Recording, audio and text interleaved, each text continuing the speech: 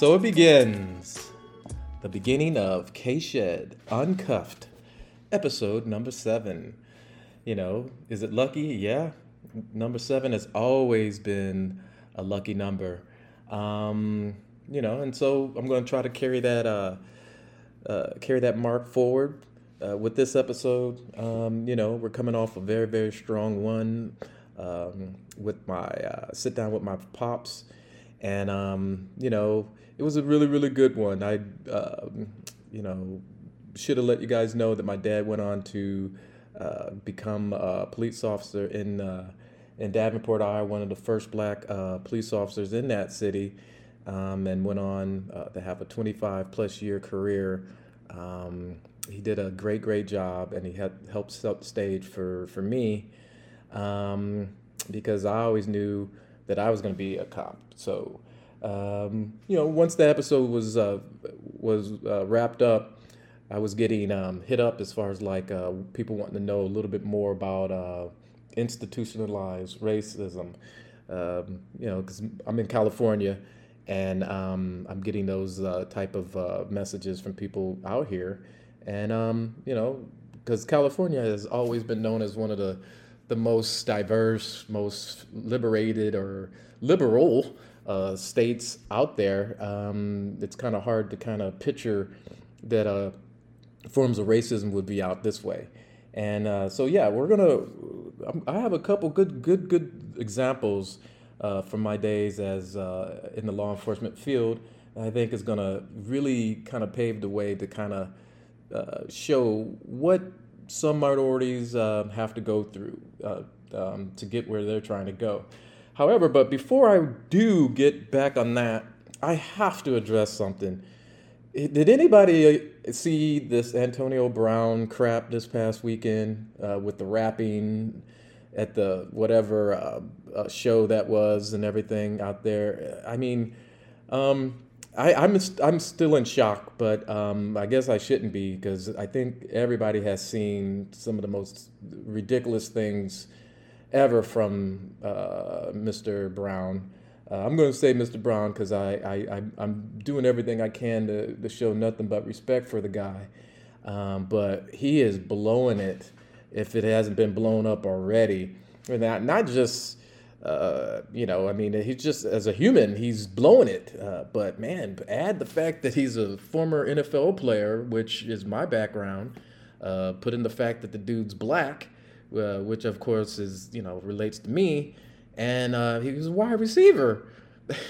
And he's wore the number 84. So it's just, for me, it's just kind of like, dude, what are you doing? But I kind of feel like I'm to blame, though, too. And the reason why I say that is the couple guys that I work with, they're going to really enjoy this because they got a kick out of the story when I told them. So the reason why I think it's my fault is when Antonio Brown did what he had to do to get out of Pittsburgh, which I thought was dumb. I mean, anybody, I think, would love to play for that coach. Coach Conlon just seems like just the best coach to play for. He just, that demeanor of his is something that I would just freaking give a leg to be able to have a chance to play under him. He just seems like a legit dude where it doesn't matter who or what or anything about you. If you could play ball and help us win games, get in there. And that's cool. So he was handed the world, and but for whatever reason, he just started losing it. And what he did was do everything he could to get kicked out of Pittsburgh. So he did. Then this dude goes and he gets signed by the Raiders. So his first year with the Raiders was a year that I was still on the police force, and for years prior to that, I would always get asked to come out to visit the rookies when they had their rookie camps and talk to the guys and kind of give them a little bit of information as far as like how to. What to expect, how to be pros, how to carry yourself out there in the streets and out in the community, what to look for. If you get pulled over for whatever violation, how to respond, how to be answer questions and stuff. It was really good. And then, a lot of times it was the rookies, and then it'd carry over to, when the full team would get there too. So I would, especially when the team was located in Oakland still, I would always get asked to come over there and be part of some type of function or some type of event where I was either acting as a police officer, helping to kind of answer some questions, or I was acting as a former alumni and not in uniform or anything like that. And I was just doing whatever type of fundraiser events or Q&As with Raider fans and all that. So this particular time, I was asked to come out and speak with the full team when they went out to Napa, with the start of training camp. So I didn't really realize at the time that Antonio showed up in a freaking hot air balloon and some type of silliness like that. But that should have given me the heads up, as far as like what this guy was going to bring to the table. I thought that actually that was part of the show, make an appearance and all that, and then you move on. Then you act like you're a freaking NFL professional football player on that type of elite level, and that was nothing further than the truth. So we get up there. The guys have their practice. We weren't part of the practice yet. We were just we were going to be meeting with them in the big meeting hall, and like I said, talking to the kids and stuff, and the men, I guess. I say kids because it was before it was the rookies when we talked to the rookies, and now it's the full squad. So you can't call those guys kids; those grown men. But you would expect that they would be acting like, highly mature individuals, and most were.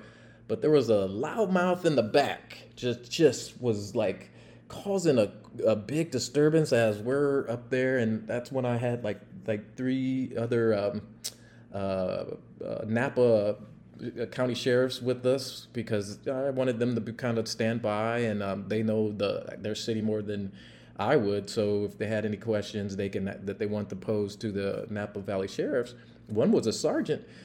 Heck yeah, we had all the avenues covered, and they were in uniform and all that stuff. And most people, like I said, were giving us nothing but respect. I remember more than anything, Derek Carr sitting up front, and he was so focused, so dedicated, so just in tune to what we were saying. And I've always known that about him because when he was a rookie, him and Khalil Mack, I remember them being down there.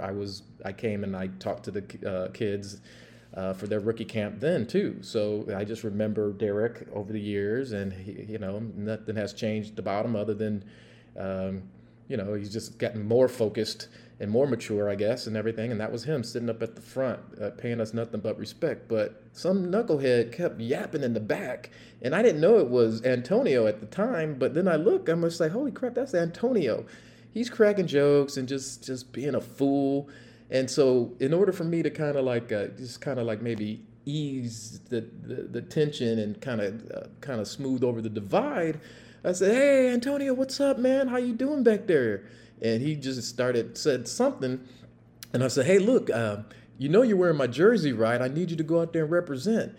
And this dude said something so disrespectful. He said something like, oh, shoot, man, you can kiss your jersey goodbye or something like that. And everybody started laughing. And I didn't catch it at the time. I was like, and I looked around, and the people who were up there as the guests with me, they just gave me that look like, whoa, man, he just dunked on you. And I'm just like, wow. That was not the reaction that I was expecting. And I laughed it off. I said, oh, okay, man, whatever. And then so we tried to continue going on with our presentation and all that stuff. We did the best we could. But like I said, Antonio was still in the back, just acting a fool.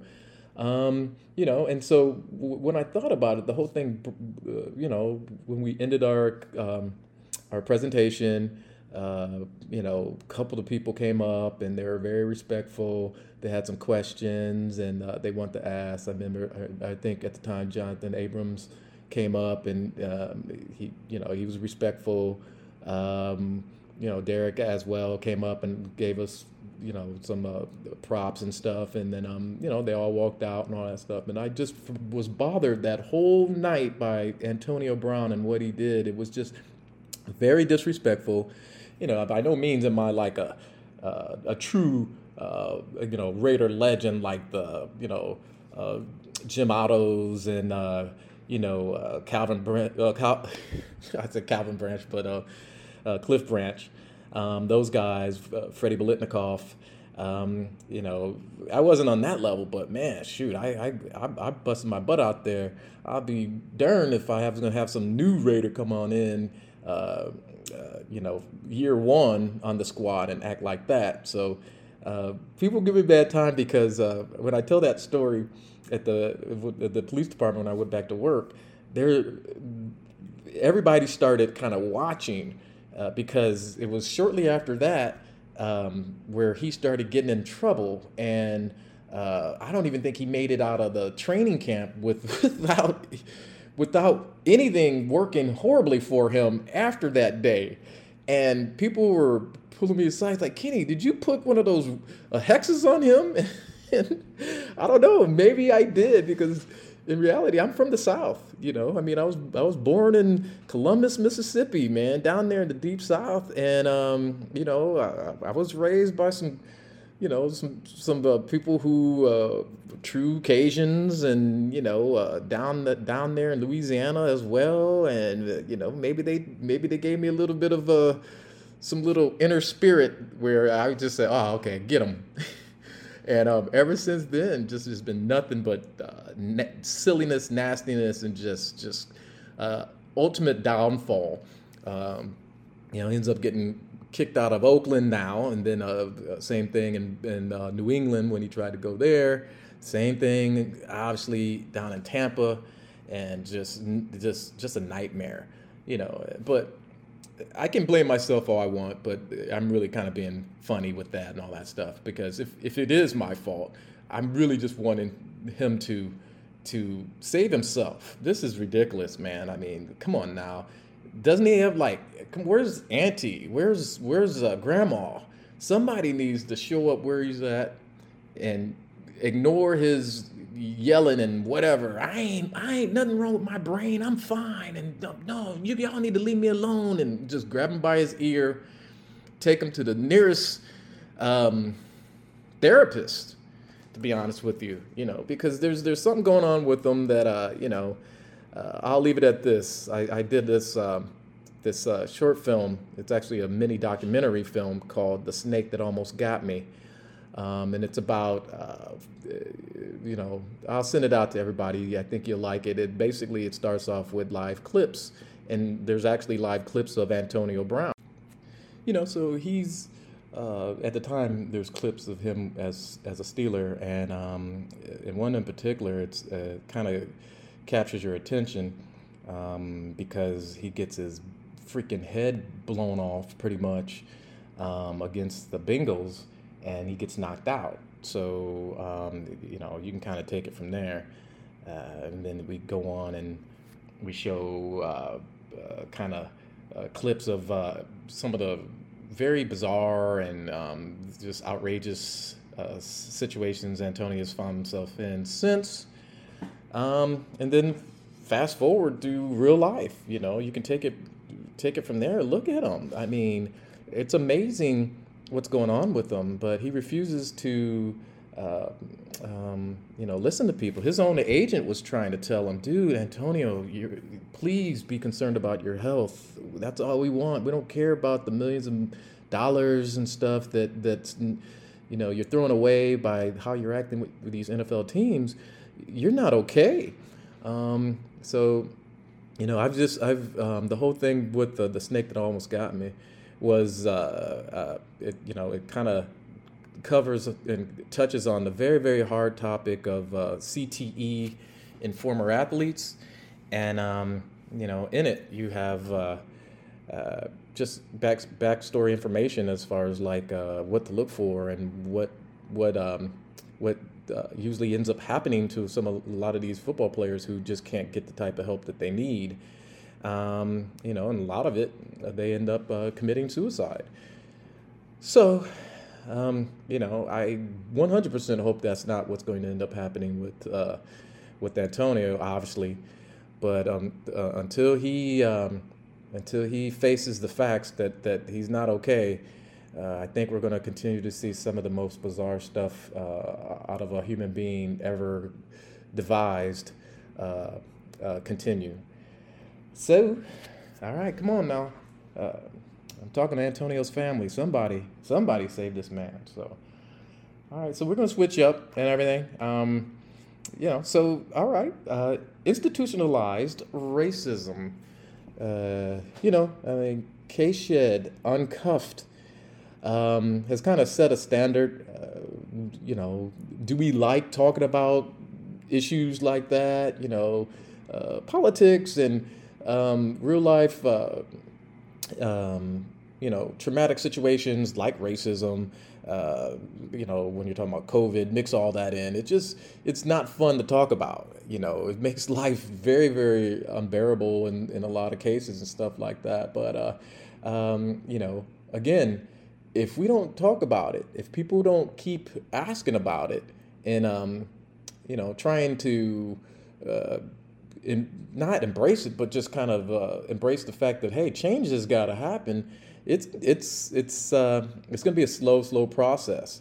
You know, so institutionalized racism or strategic racism, or you know, it's whatever you want to call it. It still exists, and it takes a toll.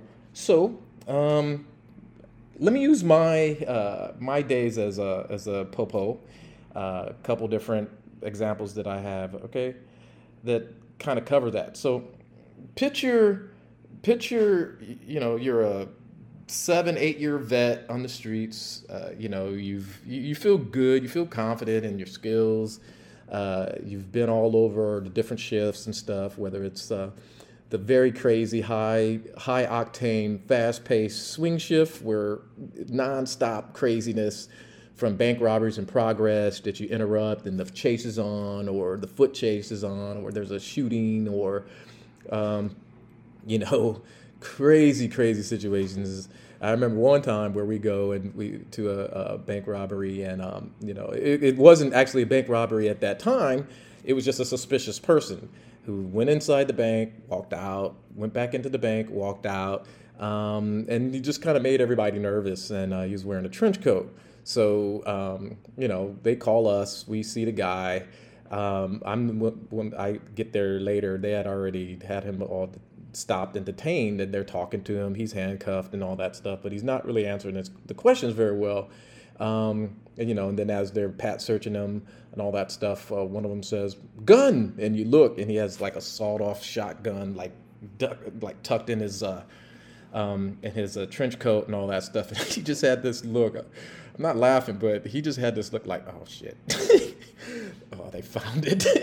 And so, yeah, he got obviously, you know, assisted down to the ground, and then he was already handcuffed, but obviously we had to get that gun and secure the gun and all that stuff. And thankfully, he didn't try anything else. He knew he was caught, so he went to jail for being in possession of the firearm and you know, several other charges and all that stuff. But you know, I mean, but I've seen all that stuff at that point. I've gotten in my chases and all that stuff myself. So I'm feeling really good about knowing my job description, how to patrol.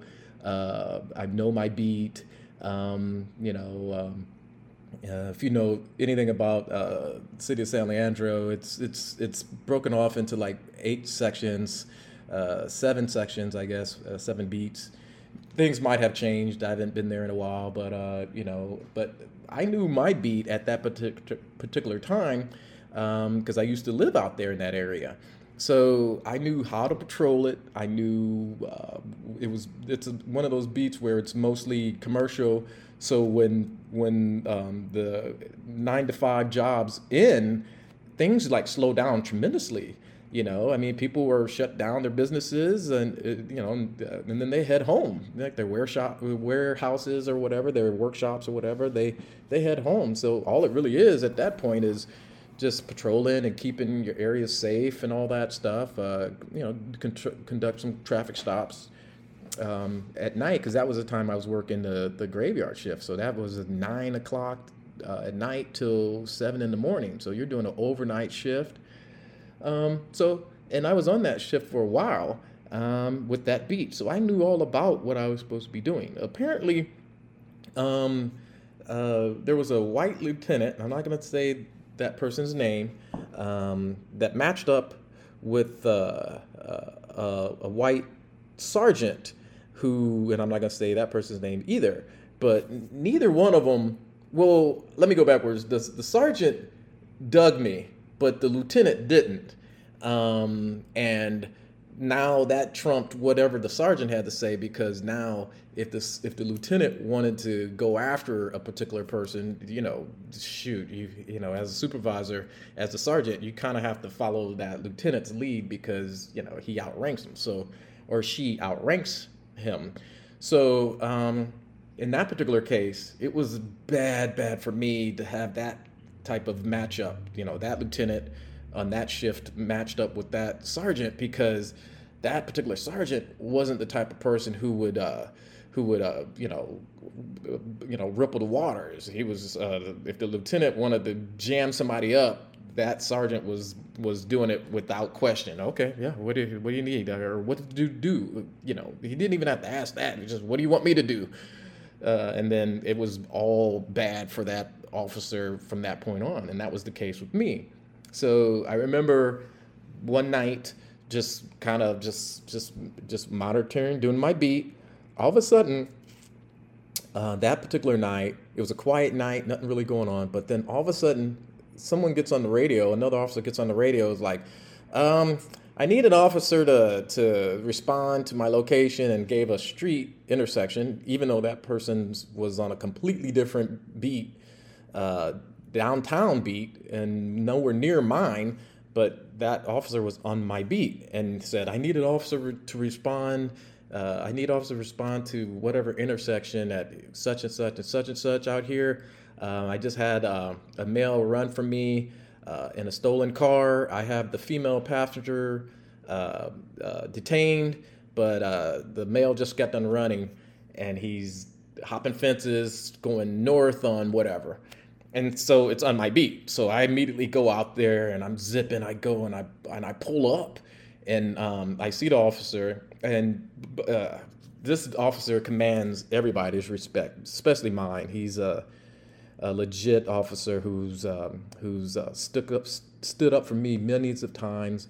Very solid officer. So I knew right off the bat that that he handled the situation the way he felt comfortable with. Although, not very many other people could get away with that, meaning doing a traffic stop on a stolen vehicle by themselves without putting it on the radio, and taking one of the people in custody and then letting the other. Well, actually, he tried to take them both in custody, but the other dude just ran. He did all that on his own. There's just no one else at that time who could have done that and been okay.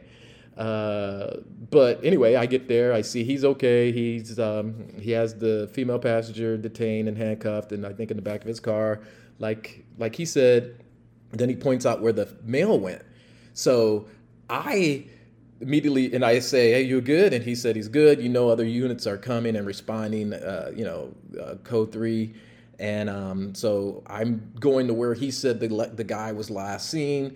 As units arrive on the area, I'm able to see or hear where this dude is. And I put units, whatever intersection, whatever block, and we lock that person in. He's completely locked in. I know for a fact we have him, So everybody gets unseen. The lieutenant, the same lieutenant who I'm telling you about, and then the sergeant and all that.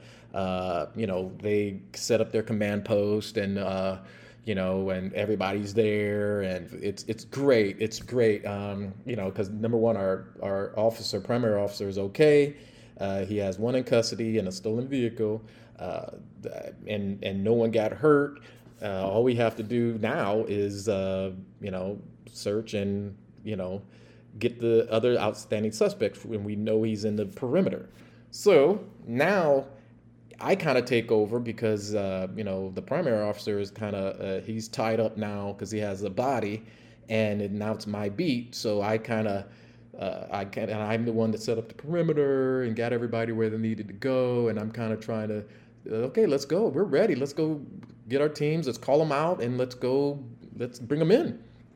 And for whatever reason, the lieutenant, I don't know, that particular lieutenant who had some out against me did not want me to shine or something like that. I don't know. I don't know what else to think about. He didn't want me to shine. So rather than us putting our teams together, arrest team together, going and calling this guy out and bringing him in custody, this lieutenant gets on the radio, says, no, instead of doing that, we want you to, and he's talking to me, we want you to break down the perimeter. We got him identified. He lives at this particular house, which is also in my beat. Go to that house and see if he's there. I'm just like, what? Oh, wow. I don't even know if I tried to reason with that or not. I think I did something like just either took my time or tried to call somebody else. It's like, why would we do that? I hear him. He's right there. He's not at the house. If we go, why would we do that? That just made no sense whatsoever to do that. I mean, the guy's right there. So regardless, it was a lost cause and I would have lost anyway. So that's eventually what we did. I had another unit go with me to his house. We made contact. The dad answered the phone, or the house, I'm sorry, answered the door. And we go in and he says, yeah, no, he's not here. It was like, okay, can we just check? Yeah, go ahead. And we look and he's not there. Sure enough, he's not there. And now he's gonna, and so we leave. And we break up the perimeter, and the officer who had the female in custody took her to jail. I'm sure in his report he wrote the driver of the car was identified, and then it was what they call submit the report for complaint. To try to get a warrant for that person, who's the outstanding person for the driver. And we wrapped everything up. That was it. That's how that call ended. So anyway, fast forward 2-3 months down the road, and now it's time for your yearly evaluation and stuff. So I had forgotten all about that call. So I get it. It's my turn. It's a different sergeant at that time.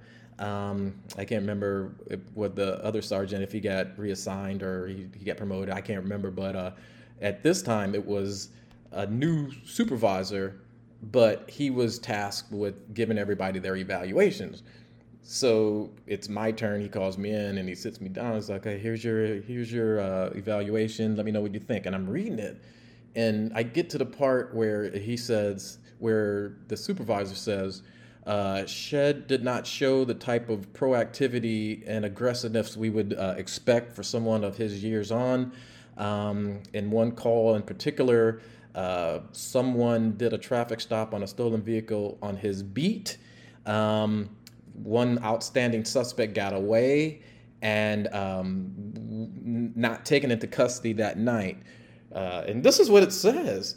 I was expecting Shed to put together an attempt, a very strong, detailed attempt and plan, operations plan to go after this guy and take him into custody, whether it meant to do follow-ups and do videos and meet with people and do stakeouts and do all these different things to eventually bring this suspect into custody. As it stands right now, that suspect was not taken into custody for that particular crime that was initiated by another officer on his beat. And I just said, what? And it was just the rest of the evaluation was similar to that on all different levels. I'm just like, this makes no sense. And it was very, very heartbreaking, and very frustrating. I let that supervisor know, and he was kind of surprised, like, wait a minute, why are you so upset? Because they don't really see me that upset all the time. That time, I didn't hold back. I thought that was BS. And I let that supervisor know. And, you know, to me, he got put in a really kind of, crappy situation because he didn't know anything about all that stuff. Every time that I worked with him on his shift, his other shift prior to getting put on that one, he knows me. We get down together all the time. He loves my work product. So that was just as surprising to him as it was to me. So, and I try to explain. I'm so, I'm not even going to try to explain it, but this is not indicative of how that my year went. So in the end, I have so much respect for that supervisor, that he calmed me down. He's like, the only real way to, right this wrong is to go out there next watch and to show your butt off. And I said, you're right. And I'm just like, I'm going to write this down for me, please, sir.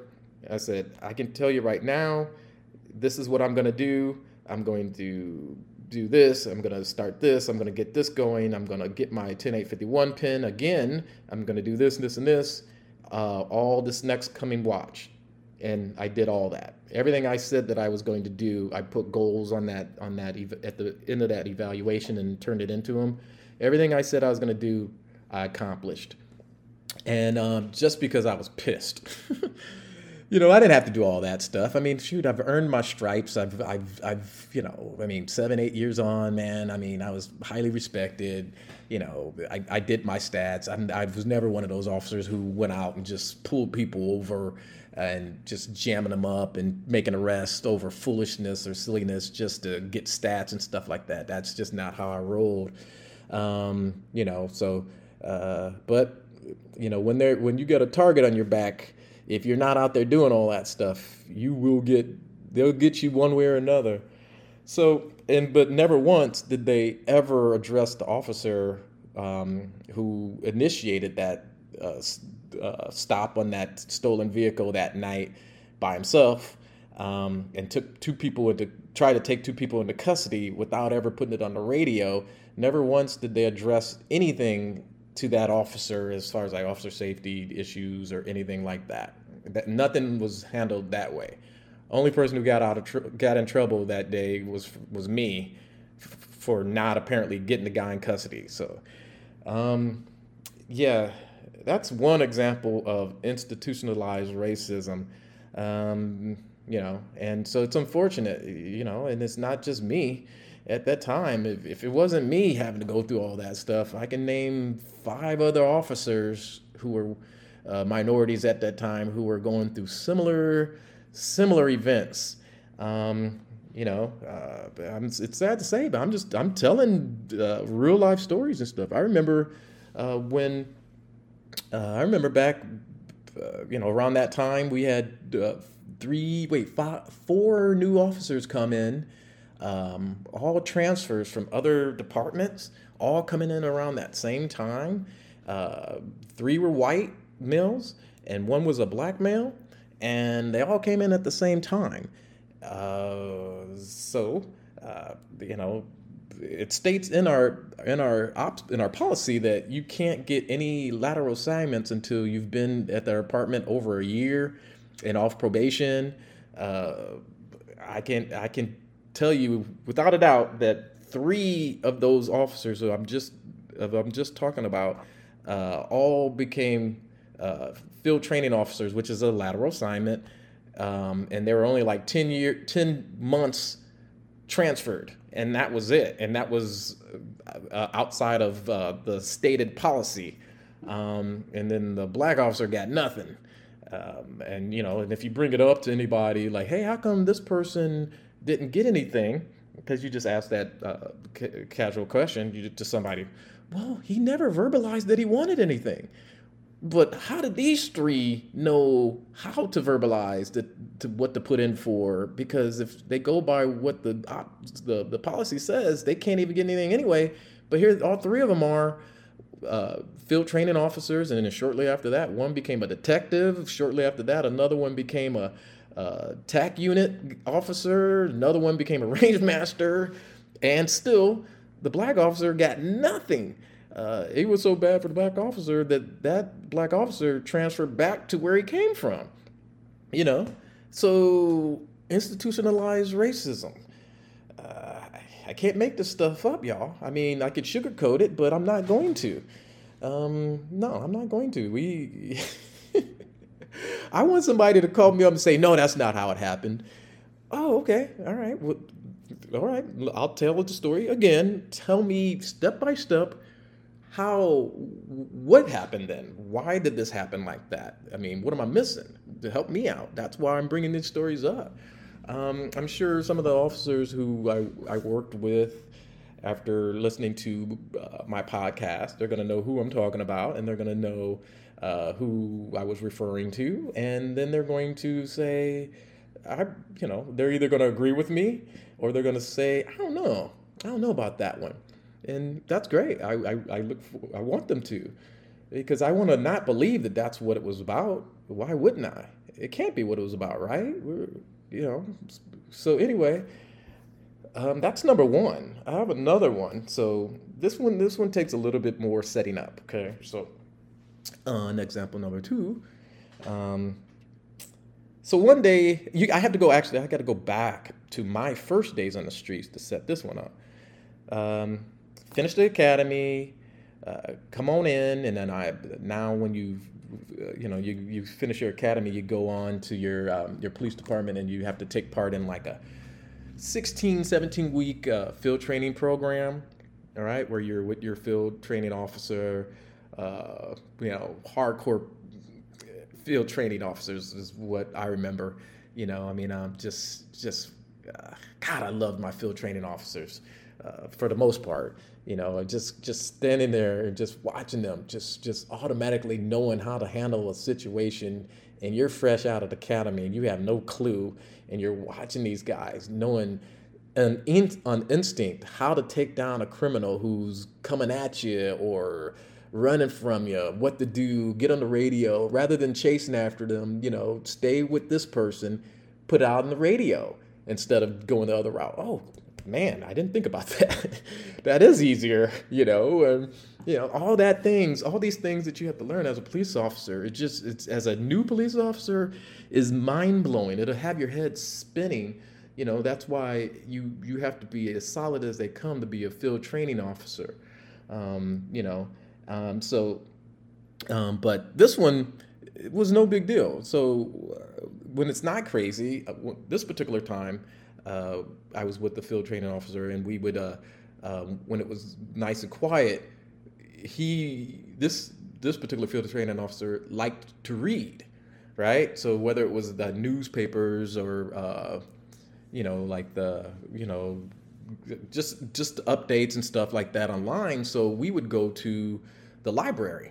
I thought it was great because, at random, things are going to be nuts where we're running back to the car and we're zipping after somebody and the chase is on. But for now, let's go and just kind of feed our minds, and just kind of at the same time, I have reports that I have to do. And then that officer would go and read the newspaper and all that stuff. It was, very multidimensional because it would just always keep your brain active. You're constantly trying to feed your brain with knowledge and information. I thought that was fantastic. But as beautiful as I just painted that picture, when we walked in, we saw an older white male walking out, and my training officer and those two immediately they knew each other, so they hugged and said hi and embraced, and it was just a good moment. But this man never looked at me at all. I'm standing right there, never shook my hand, never even looked at me, never had acknowledged me in any way. But those two just kind of like had a blast. It seemed like he was happy to see my field training officer and very gracious and all that stuff. Found out as we left, that my FTO said that's such and such's dad.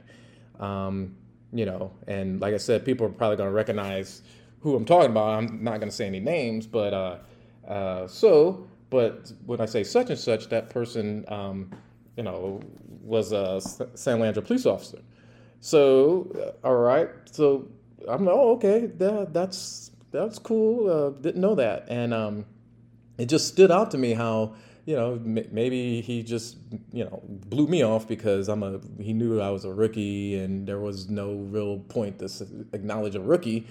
That's just how it is, I guess. So, so fast forward later on, I'm still being trained, I guess, whatever, and then you kind of see that person. I remember seeing that person again, and this time there was another trainee being trained who happened to be white, and then when that particular individual saw this trainee, all of a sudden, hey, where are you from? And shaking hands and asking questions and giving them warm welcomes and all these different things. And at the time, it didn't really register that there was too much odd with that. At that time, the dude was an older male. I put him in his 60s or 70s and all that stuff. And, no big deal, I guess, when, kind of where I'm from. Obviously some of the older generational white males aren't going to be the friendliest. And, I've been in places where, at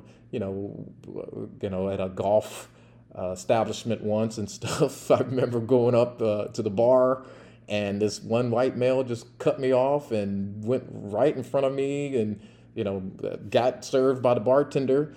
And I looked at him and I kind of stuck my head and said, hey, how's everything going? You going okay? And he would not look back, would not even acknowledge me. And I even went to the other side to make sure he saw me, and he still ignored me. I was like, dang, okay. So those are the ones that, they make it very, very clear that they don't want to have anything to do with you. And you just know those people exist. You just kind of like, oh, well, and you move on. So that's kind of, I guess, how I was. I kind of, if I was affected at all, I kind of just like blew it off like, yeah, okay, whatever, man. I have plenty of friends. I have too much other stuff to be worried about anyway, other than you. So, but that sets the stage, because as I progress and I go off on my own, I get my own shift. I'm solo officer now, and years on, I start building my career, and I start building my years on and stuff, and just getting comfortable as far as like being a police officer, and then so as you progress in your police career, you go from shift to shift, you learn different things, and so you're pretty much all over. Then the people that you started off with, they get promoted, and then the same thing. They may be, put on the midnight, weekend shift and stuff when they first started out, when they first get promoted and all that. Or they may go here and there. That's just how, if people are familiar with law enforcement, that's how usually the police departments work. It just keeps things fresh. It keeps people rotating, and there's always new trainees who are coming in and stuff, so they have to find spots for them. So they may put that, or her, they may put that officer on a swing shift, and that means that there's only a certain number of spots in that swing shift. So someone who might have been on the swing shift for such a long time, they may get bumped. Then that means they go to another type of shift, and they may bump another person. And it's a lot of movement when it comes to your police departments and stuff. It's just the natural order of things and stuff. So I remember being put on a shift where this person, now they're a supervisor, and they're this person I'm telling you about who they said that's that person's dad. So now I'm on the shift where I'm being supervised by this particular person. And, I remember around everybody else, we're like the best of friends.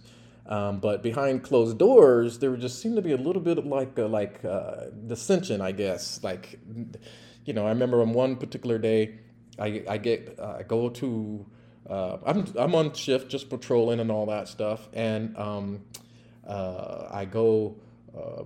I'm on lunch, right? So I'm driving to the station to go have my lunch, and there was a call that was sent out. I was on lunch, so I wasn't I wasn't sent to the call, but I was driving right by the area where this call came out, and it was basically just a group of young black males and females, meandering about in front of a building, not leaving, just be talking loud and just kind of causing a little bit of disturbance and stuff. And just, this building is right by the school. So anytime there's, schools out and all that stuff, kids are just, they have all that inner energy contained.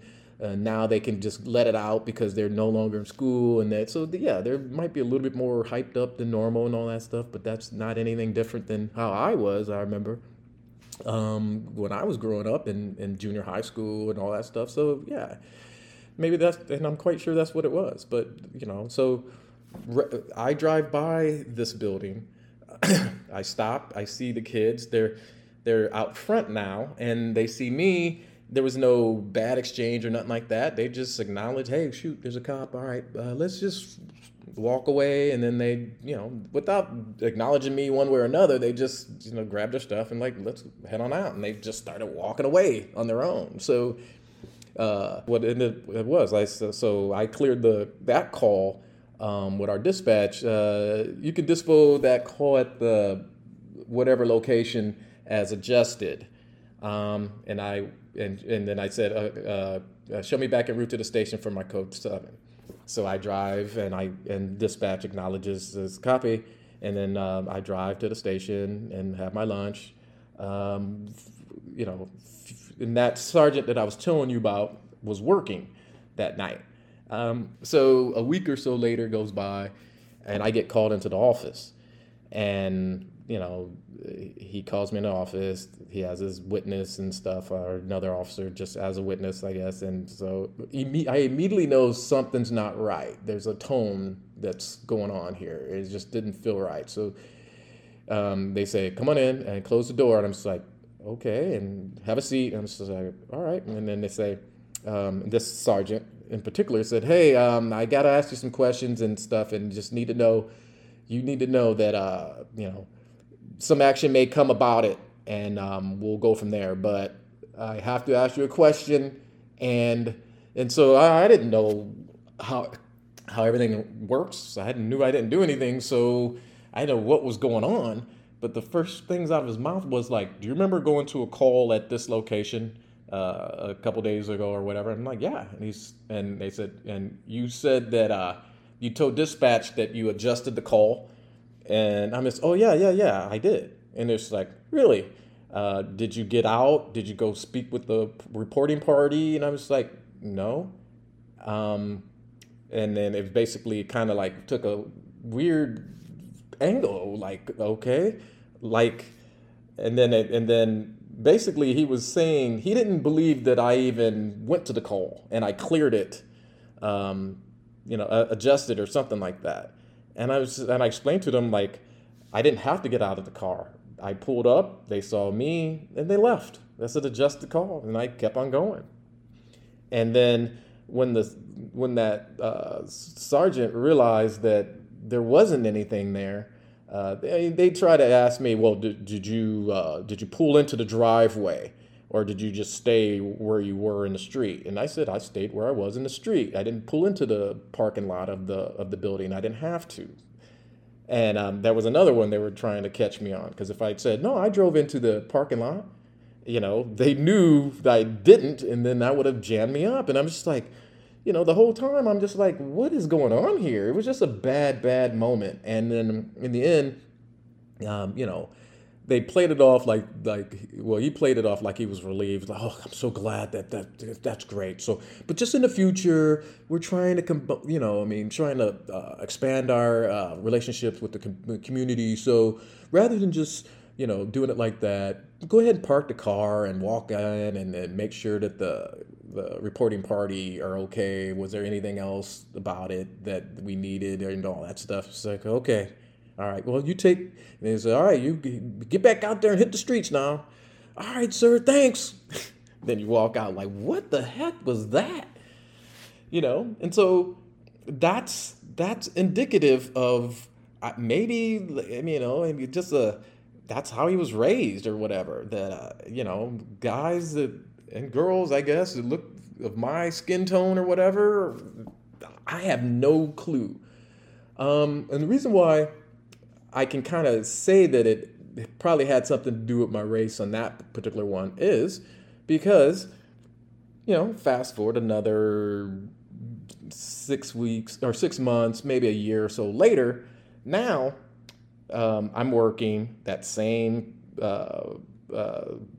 person I'm talking about is working as well, out in the streets and stuff. San Leandro's a pretty big city. I think it's kind of spread out and all that stuff. So when I say out and about, I mean, just picture officers all over the place and no one's really like huddled up on each other. They have certain areas they got to patrol.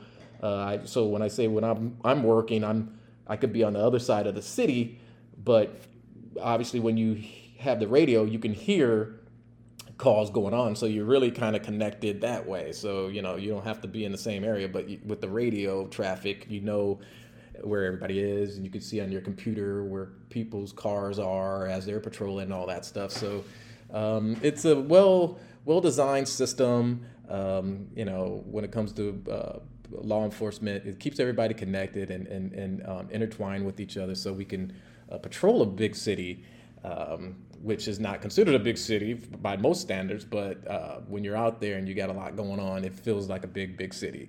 Trust me. So anyway, so that night, I remember a white officer on patrol working, and they got sent to what they call a suspicious circumstance call. So basically, on their beat, they got sent to a call where there was a construction site going on, whatever location. You got the construction people obviously tearing down the grounds and getting it ready so they can start cementing it or putting foundation down and all that stuff and getting things ready to build up for whatever building they're going to build. So, they got bulldozers and all those different things. So I guess they uncovered what they found or what they thought to be a skeleton bones, bones. So they immediately do what they're supposed to do. They stop everything and they call the police department because this could be a body. This could be a human body right here. So he gets sent to the call. He gets there. You can just hear it. I'm not there, or I can't see it or anything like that. But you can just hear it, and you can read the call, the details of the call on your MDT, your computer, and it basically says that construction sites during the operation, their demolition, they uncover what could be human bones. And I don't think anybody has to be a police officer to know what you're supposed to do if you come across a possible crime scene and a buried body. That's a pretty serious call, right? I mean, I think anybody can kind of understand that. So he gets there. I'm sure he's making contact with the people, showing them where the bones are. As that's happening, you don't hear much from him other than he's unseen. Now, all of a sudden, 2-3 minutes later, on the other side of the city, nowhere near this, one of the guys or girls gets into a chase. Some car, maybe it was a stolen car or something like that, or the traffic stop and they failed to stop, and all of a sudden, there's a pursuit going on, and it's going on all through on one part of the city. It keeps going. It comes around. It happens to end up close to where this scene is, this construction site is, where the officer is, but there's plenty of officers already assigned to the pursuit, and there's a policy that states how many officers can be in a pursuit or around anyway. So they had more than enough help and more than enough bodies, pretty much on this dealing with this pursuit. So all I remember is hearing that officer on the scene with the bones say, "Dispatch, I'm gonna suspend this call. I'm close to the pursuit. Show me a route." And now he's on his way to the pursuit, and said, "Suspend this call that I'm on." So I'll just leave it at that. So now you hear this officer, in the area of the pursuit that ended up way away. They get the guy or girl, I can't remember, stopped, and then they get them in custody, and everybody goes what you would call available. Once the whole thing was all resolved, you hear unit after unit after unit saying, "Dispatch, I'm available. Dispatch, I'm available." And they're clearing the scene nonstop. You hear that same officer who was at that construction site say, "Dispatch, I'll be clear to pursuit. Show me available." And dispatch says, "Copy," because they're not paying attention to his other calls or whatever. So 3 or 4 minutes goes by or whatever, and nothing. And then finally that same supervisor who called me into the office and asked about me adjusting some call, gets on the radio and said, "Hey, whatever your name is that call at the construction site still holding?" And the officer says, "Yeah." He's like, "Well, can you respond back there, please, and see what we have?" And then he said, "Oh, okay. Dispatch, show me back en route to the construction site." Goes back to the construction site. Oh my God. So that's it. And for the life of me, I can't even fathom me doing that. All I know is just the officer was allowed to go back to the construction site, stand by, and then he called coroner and all that stuff and everything. And I don't know what ended up happening. I don't think it turned out to be a dead body or whatever. I can't remember exactly what it was. But nothing happened to that officer at all. Nothing. Not even like, "Dude, what are you thinking?" Nothing like that. He was allowed to go on about their day. Nobody said anything. The same lieutenant or the same supervisor who jammed me up for saying, adjusting a call, didn't say anything to him. He didn't get written up. He didn't get in trouble. Nothing. And that's how that went. Went on about his business, and then sooner after that went on to detective duties and stuff, and just got all these lateral assignments and stuff. It was just like, what the heck? That's how it worked. So he was part of the good old boy system. He connected well with them, and then and so what he did was okay. But what I did, which is my job, I get jammed up on that, and they were trying to trip me up on that. So, was he born with those type of harsh feelings towards minorities? Probably no. I think it went back to how he was raised. I mean, look at how his dad treated me. So good dude for the most right, but there was something in him that meant that I gotta jam minorities up. We can't let minorities take over this place. Somebody help me out. Explain the rationale behind that, because that was the beginning of a lot of bad tensions between me and this sergeant. And then I started figuring out what he was really, really up to, and not only just that supervisor, I started watching and just observing the way a lot of the others operated too, and it makes it so. This institutionalized racism makes it very, very hard to spot if you're not paying attention, because it rotates.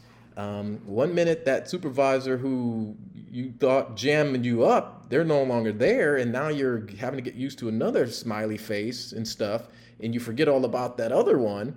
And then eventually this one backhand you some way down the road, and then you forget about all the other stuff, you know.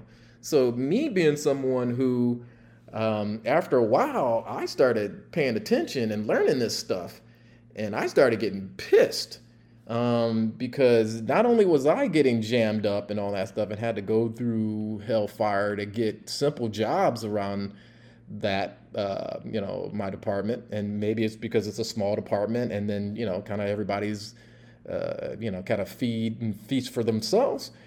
Okay. But the unfairness was very, very easy to see. So it goes back to my claim that I said, on my last episode. Guys are going to have to stop being like that and kind of have a little bit more security in themselves and stuff. And, it's another form of bullying, if you ask me. They don't do anything to someone they know will look at them like, if you do not get out of my face, it's on. Then they'll go to the minority who just kind of already knows that they're kind of like, a couple foot back anyway. And then those are the ones that they mess with. I don't know. I need to speak to somebody on that one. I'm going to, one of my upcoming shows, I want to have a guest on who can kind of, without being all sensitive and all defensive and all whatever. Dude, I'm more curious than anything. It's a part of life. It's all good. No one's thinking it's the downfall of the world. Racism is just a part of it. I mean, it's you have to figure out a way to push forward even with those type of odds. So, but while I have this podcast and someone maybe name it K-Shed Uncuffed, which was me, we're going to be going there. We're going to go there. We're not afraid to talk about issues that are kind of hard to talk about and all that stuff. If I saw that sergeant today, I would still hug his neck.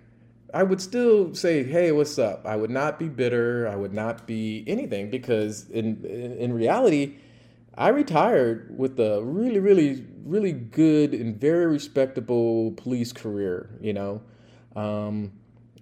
anything that I kind of set my sights on, I was able to get. I felt I was a pretty fair and pretty strong field training officer.